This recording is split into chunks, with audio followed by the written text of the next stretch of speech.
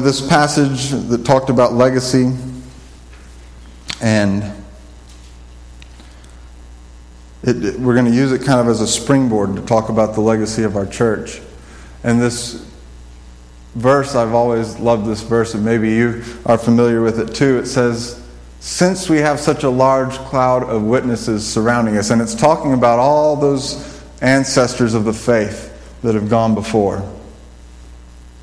Let us lay aside every weight and the sin that so easily encumbers or ensnares us, and let us run with endurance the race that lies before us, keeping our eyes on Jesus. I love that because, well, for a lot of reasons, but it recalls the past. And it recalls the legacy that's been left to us. But then it reminds us that we're not to live in that, but rather to do our part to also leave a legacy to the next generations, to carry the torch, to look to the future, and to look to Jesus, the author and the perfecter of our faith. And when we think about our church here, there's people that we have known that are no longer with us, and there's people that you've never met before. Some of you are newer to this place than me, so I know you never met them. But these folks, nonetheless, their influence and their legacy is affecting our lives today.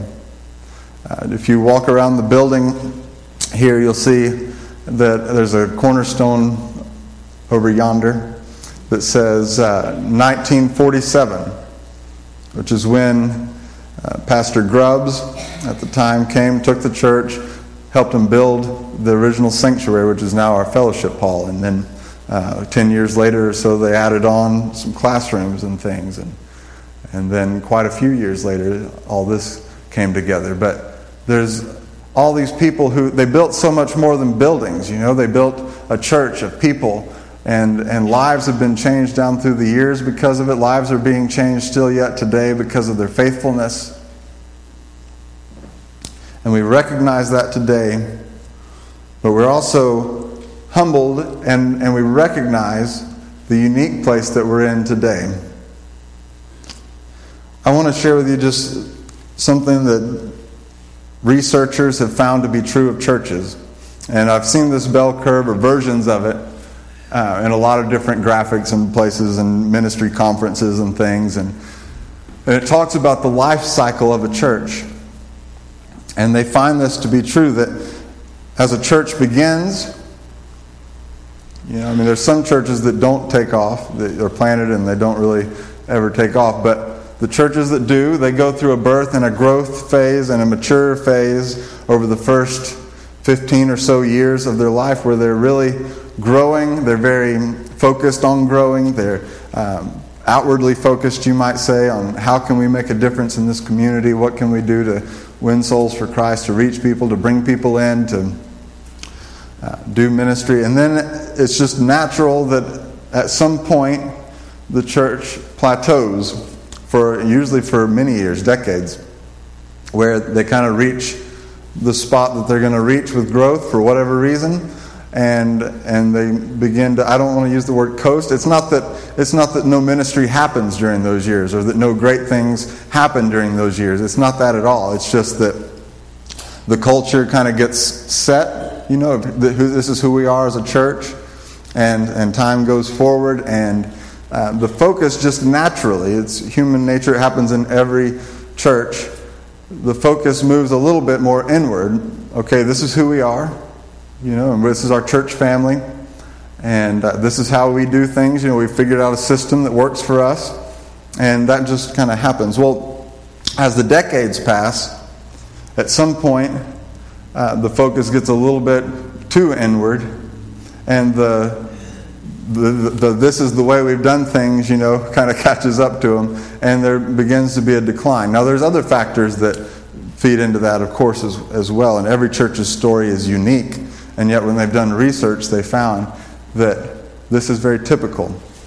And so a church begins to decline, and their growth rate doesn't keep up with the number of folks who can't come anymore or move away, or for whatever reason. go. And so then a church begins to see dropout of young families and such that say, I need to go somewhere else for my kids and so forth and so on. And this is a common experience of churches. And right now we're looking at tons of churches that die every year in America.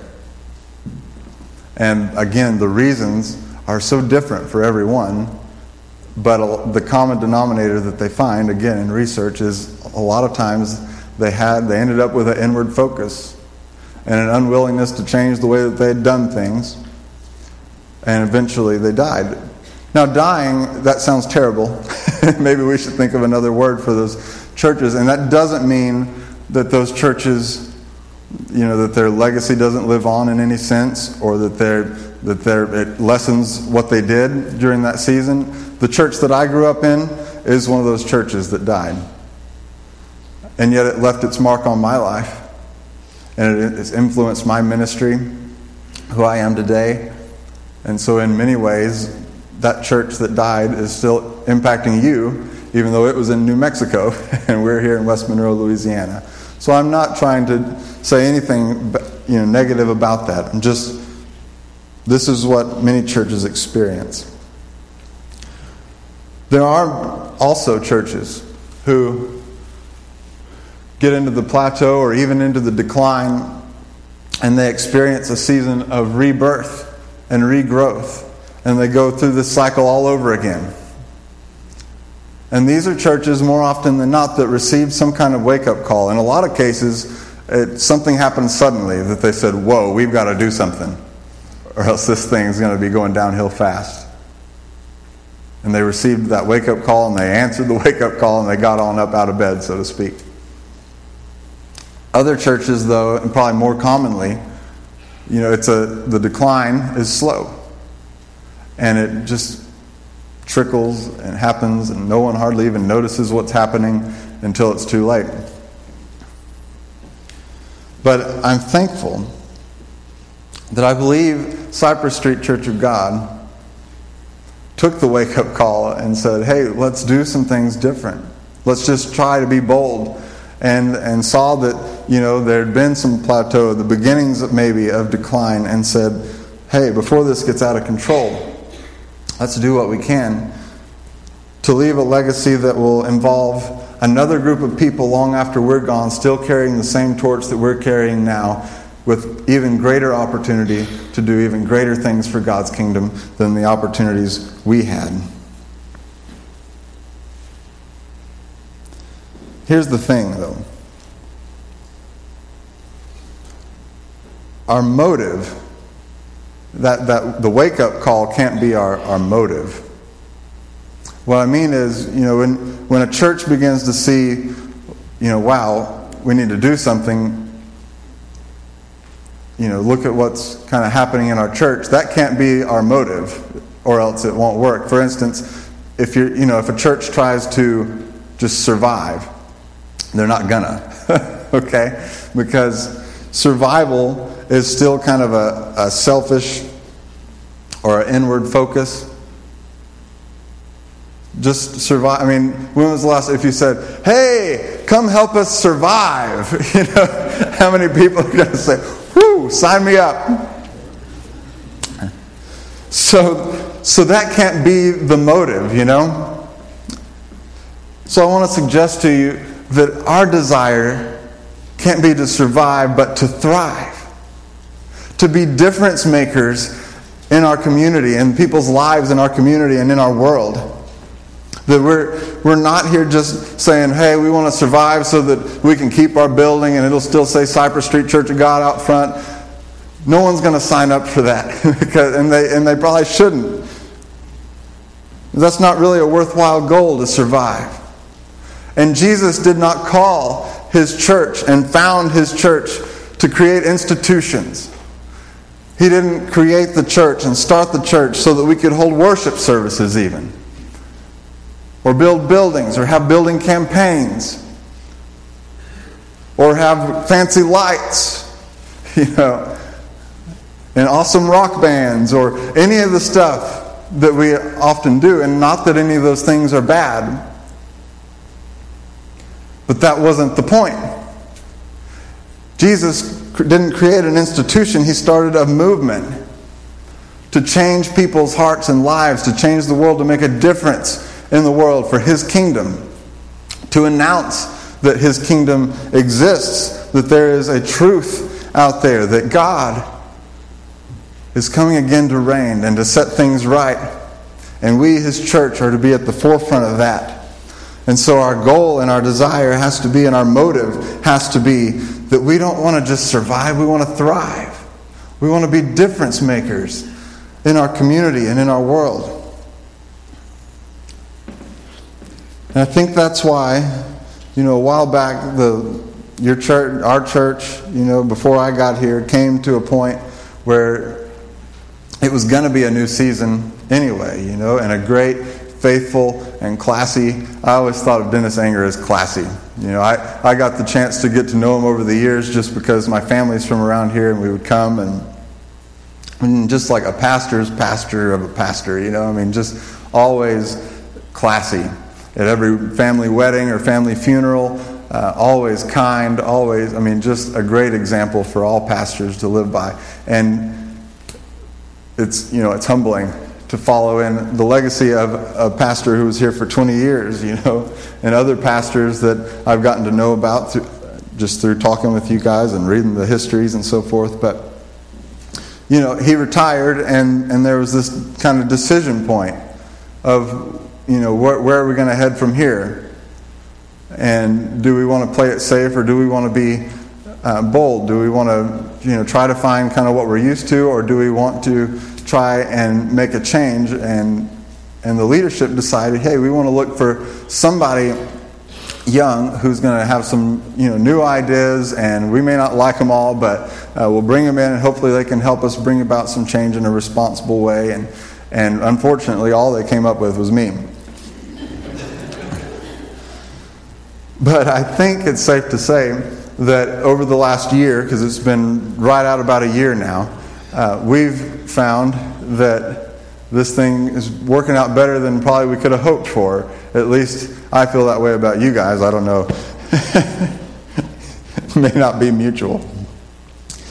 But it's been so neat to see over the last year so many changes that we've done, that at a pace that I didn't really even foresee being able to go at, but just, the church and the leadership has been chomping at the bit. I feel like sometimes I'm saying, hey guys, maybe we should take it easy on this, or is this going to be too fast, or things like that. And it's been so neat to see the church, on so many things, put their money where their mouth is, so to speak, and say, because a lot of churches will say, in fact, I said this when I came to Canada, and one of the questions y'all asked me was something about,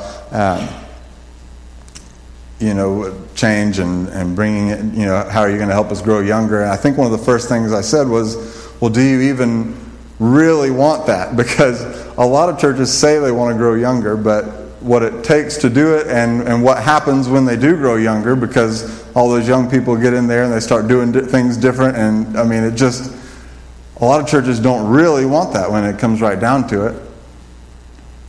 But it's been so impressive to see just how the church has embraced it and been charging forward, and it's been really neat. And I want to share with you a little bit of some of the changes that we've been doing. But first, just to say that these changes haven't been done just haphazardly for the sake of change.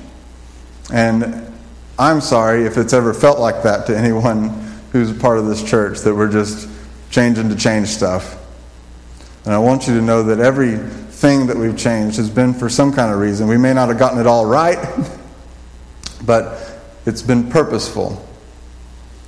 And there's some things that I think, even as we go forward and still have a lot of work to do and so forth, that it'll be good for us to keep as kind of directional markers, a vision that we can look forward to and say, okay, here's where we're headed, and does this change or this new ministry or whatever the case may be, does it fit into this? Does it help us get there? And there's 3 things we're going to talk about over the next 3 weeks in this series. And the first one is caring deeply.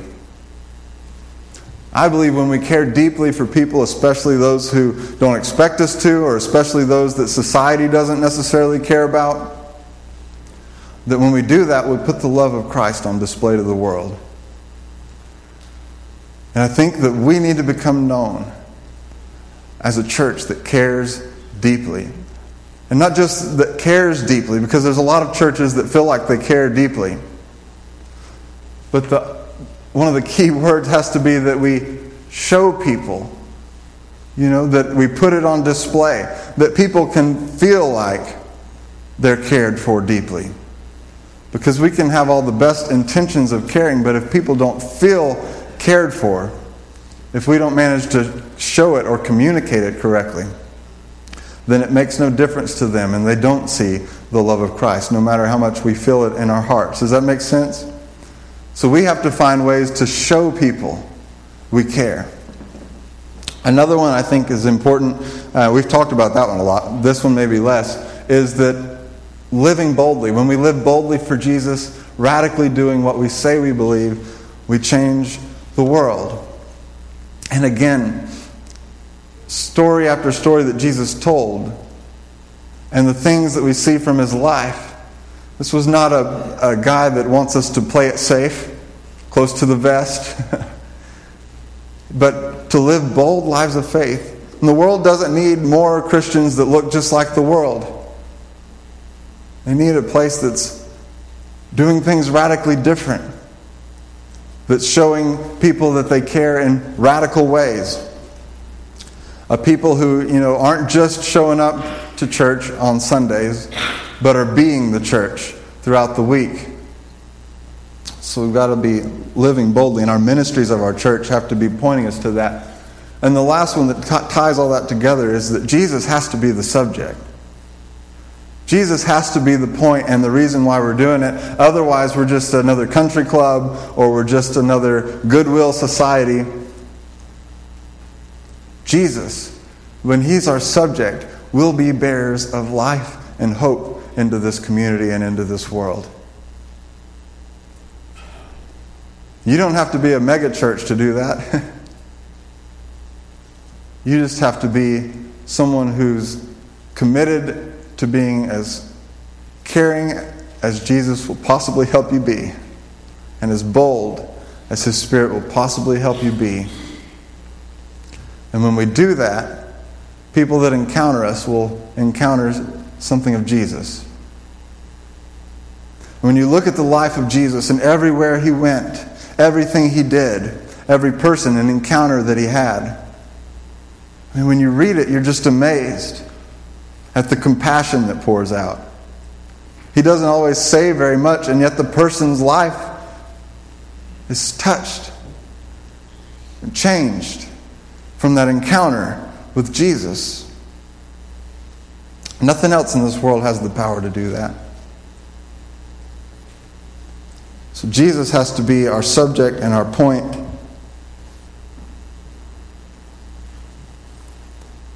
And we can't afford to get lost in the minutia and arguing over the how and the why and all that. We have to keep our focus on Jesus. He's our subject. When you put all that together, it can look something like this, and we might say, may this be our living legacy. That we were a church that cared deeply and lived boldly with Jesus as our subject. So with that in mind, I just want to kind of share with you and run through as quickly as possible some of the changes that we've seen around here lately. Especially for folks who, I haven't been able to be here from week to week, and we're so glad you were able to come today and just see some of this and what all's been going on. But just in the last year, we've kind of changed, remade the logo and the signs out front and that kind of thing, and just freshened things up. Not everyone likes the new logo that the Church of God rolled out, but not everyone likes any logo that ever rolls out. So that's just kind of how that goes. But it's definitely, the Church of God as a whole felt the need for something fresher, something that would, the thing we forget sometimes is that the sign out front's not for us. We already know where the church is. All right, and we know which church we go to, and we know the name, and the sign is for people that aren't very churchy, and they don't need something that looks churchy necessarily or looks like what we would expect it to be. They just so anyway, we have something fresh out there, and we're still brainstorming ideas about how to get something bigger going out there, or I don't know, fireworks coming off the top of the sign so that people notice it a little bit more, and the bigger the sign, the more it says, we want you to come. And the smaller the sign, the more it says, we hope you don't notice. Another thing that we realized is that nowadays, today's day and time, the front door of the church is no longer the front door of the church. It's a church's website. And when people hear about a church, they get on Google or whatever, and they try to find something out about it before they step through the door, because they don't want to go to the wrong church, you know what I mean? So the website's kind of the new front door. And so the leadership and you guys, we invested money and time into a new website that looks welcoming, that hopefully, the first thing people see is welcome, and then an I'm new link, and times and directions, and just basics, and of course they can dig deeper on there too if they want to find out more about the ministries of our church and all. But a website that's designed to be kind of the front door. And speaking of the front door, we noticed that our front door is in the back. Just by nature of, the church is right by Cypress Street, so there's no parking out there. And so we noticed, hey, maybe we should treat the back of our church as the front of our church too, and not just make sure that the front looks nice, which, wow, that looks great now too with all the landscaping that they've done and all out there. The church has really got that looking nice. But we put some fencing around some of the air conditioner units that just look, you know how air conditioner units can look. The one at your house, you don't set it out on the front doorstep, that's, you don't want people to notice that when they're coming to your house. It doesn't make them feel very welcome. And so we put some fencing around that. We're trying to paint some of the conduit and stuff so it's less, here's some conduit, and just try to make the experience more welcoming for people. Another thing that we realized is that if you're new and you come to this church, oh my goodness, and this one was probably my fault because it took me a while to learn where everything is in this place and just how to get there. And there's 3 different staircases that go to different parts of the upstairs, and which one do you take for what? And so just imagine, telling a new parent, oh yeah, well your kid's in the upstairs stripe classroom. And they're like, okay, I'll just wander around the building here. So we bought some signage, and again, an investment of time and money.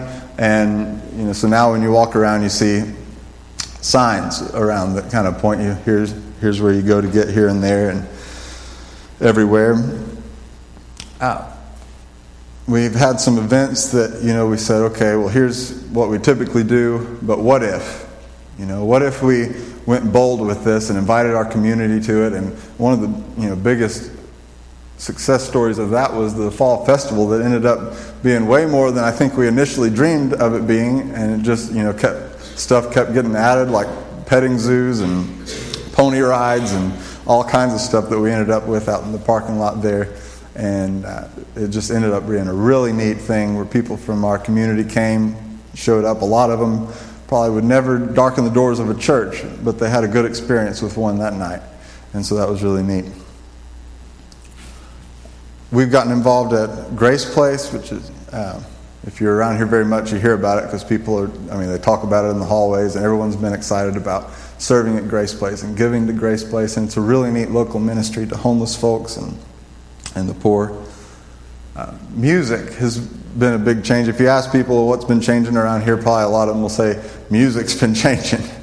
And our youth have gotten involved. That's Allison Newton. She's not able to be here today. But almost every week is up here leading a song, faithfully working hard at teaching us new songs and learning them herself and leading those each week. And I just want to mention too, it's been a lot of work for her and for others to learn some new stuff and to teach some new stuff. But I just also want to say that this church has been so receptive of that. And you hear horror stories, of churches that try to change the music and, everything breaks loose. And I just have been so impressed with how many people who, it's not necessarily their cup of tea, but they've embraced it. Or people who have found out it was just about as bad as they thought it was going to be, but they grin and bear it. And that's just as neat to me. Because you know what that says? It says they're willing to say, instead of raising a big fuss about this and demanding that I get my way, I'm going to lay my way down for the sake of someone else. And isn't that what the whole church is supposed to be about in the first place? So when someone says to me, I really don't like this, but I kind of understand why it's having to happen, can you ease it the best you can? I appreciate that so much, because it's no small thing when you're the way that you are comfortable with worshiping gets meddled with and messed with. It's not an easy thing to say, it's all right, I don't have to have my way. That's a big thing. Those folks deserve our appreciation for sure. I don't have time to go into everything, but children's ministry has been a huge one that we had to say, look, in our day and time, we have to be more intentional about creating child-safe environments and consistent environments and things for kids that a lot of smaller churches don't think about, because it's just kind of the church family and it's just us. But if you're wanting to grow, if you want young parents to show up as a guest and feel comfortable ever taking their kids back there, you've got to have something that's consistent and safe and fun. And so we've been working towards that. And of course, that's something, you don't just stop growing in. But we've made some major changes in our children's ministry over the last year. Youth ministry too. Shortly after I got here, Jimmy Pepmiller said his time here was done and his season was done, and we were kind of like, well, what are we going to do? And we found Kenny Sahaki, and actually I think he found us, but went through the process of interviewing him and hired him, and we've just been so thrilled with the job that Kenny and Kayla have been doing, and their family, and Kenny and I, we meet most weeks. And our agenda is not, hey, how can we grow the youth group? It's just, we more or less talked about, how can we help these kids grow deep roots in their faith that's going to carry them through the next phase, because you just hear story after story and statistic after statistic of kids that get out of youth group and then they're gone from God, they're gone from the church. So how can we help them build deep roots in their faith that are going to last beyond this? But it's amazing how God's been blessing that, and the youth group has been growing like crazy. And I think about half of them are gone today, but we still have a row full up here, so that's really cool. And just the other Wednesday night, we had 17 people up there, and but that's again not been like the focus, but it's just something God's been blessing us with. And our youth, when you talk about thriving and being difference makers, our youth are showing us how it's done in a lot of ways, church. And that's a really neat thing. We've been praying a lot more, too, as we see that that's necessary. Because this is a God-sized thing we're talking about. This isn't, revitalizing the ministries of a church and re-entering, another birth or growth phase, thriving and not just surviving. Those things take the Holy Spirit. And so even while we're working hard and doing our part the best we can, we have to pray as though it all depends on God, because ultimately it does. And so that's why we've been doing a lot more praying at our We Pray nights and other events as well. And we just ask that God would help us. And we just want to ask too, if you're here today and you're a guest, a family, or friend, even if you're from Jacksonville, Florida, there's some ways you can partner with us. And we just want to ask you to consider it today. I just wanted to mention 3 things. I'm sure you could think of others. But would you consider praying with us? And I mean that seriously, not just like I'll pray today, but would you consider partnering with us in prayer? If you feel like that what we're trying to do here holds worth, if it's at all seems worthwhile, would you pray with us, partner with us in prayer? Because, like I say, if we accomplish what we're hoping and praying God has in store for us, it'll be because the Holy Spirit got involved in a mighty way. And so we want to pray. And I want to ask you to consider giving. I'm not saying like if you've got your home church that tithe to them. I'm not asking you to start tithing to us and go somewhere else or anything like that. But every little bit counts. And a lot of what we're trying to do, it does take dollars. And this church, if you know anything about them, is a giving church. And our per capita giving is through the roof. People sacrificially give around here like you don't see at many churches. But every dollar counts, and if you would be able to designate a little bit of what you would give to some kind of charity organization or something like that, and just begin to pitch in with us in that way, we would be very grateful for that as well. And the last one I'll mention, and this one just depends on where you're at and what your season of life is. Some of you don't have a church home. Some of you have another church home. But consider attending. Especially if you don't have a church home, consider attending our church. And if right now is not a possibility for you because of work or because of season of life or whatever the case may be, consider attending regularly at some point. Have the conversation and pray about it. Because we need all the help we can get. All right? We need bodies here on Sunday mornings. We need people lending a hand. And it's just a lot more fun with a bunch of us together pitching in. And we'd love to have you along for the ride. Last thing I'll just say about that is, I think that in many ways our Christian culture has become one where we mostly think about finding a church that will bless us. And I do think that there's something to be said for that. Obviously, we need a church that can bless us and our families. But it's also important to find a church that you can bless. And not that you can't bless a big church. Absolutely you can. But there's also churches that really need a blessing. And where your input be felt even more strongly.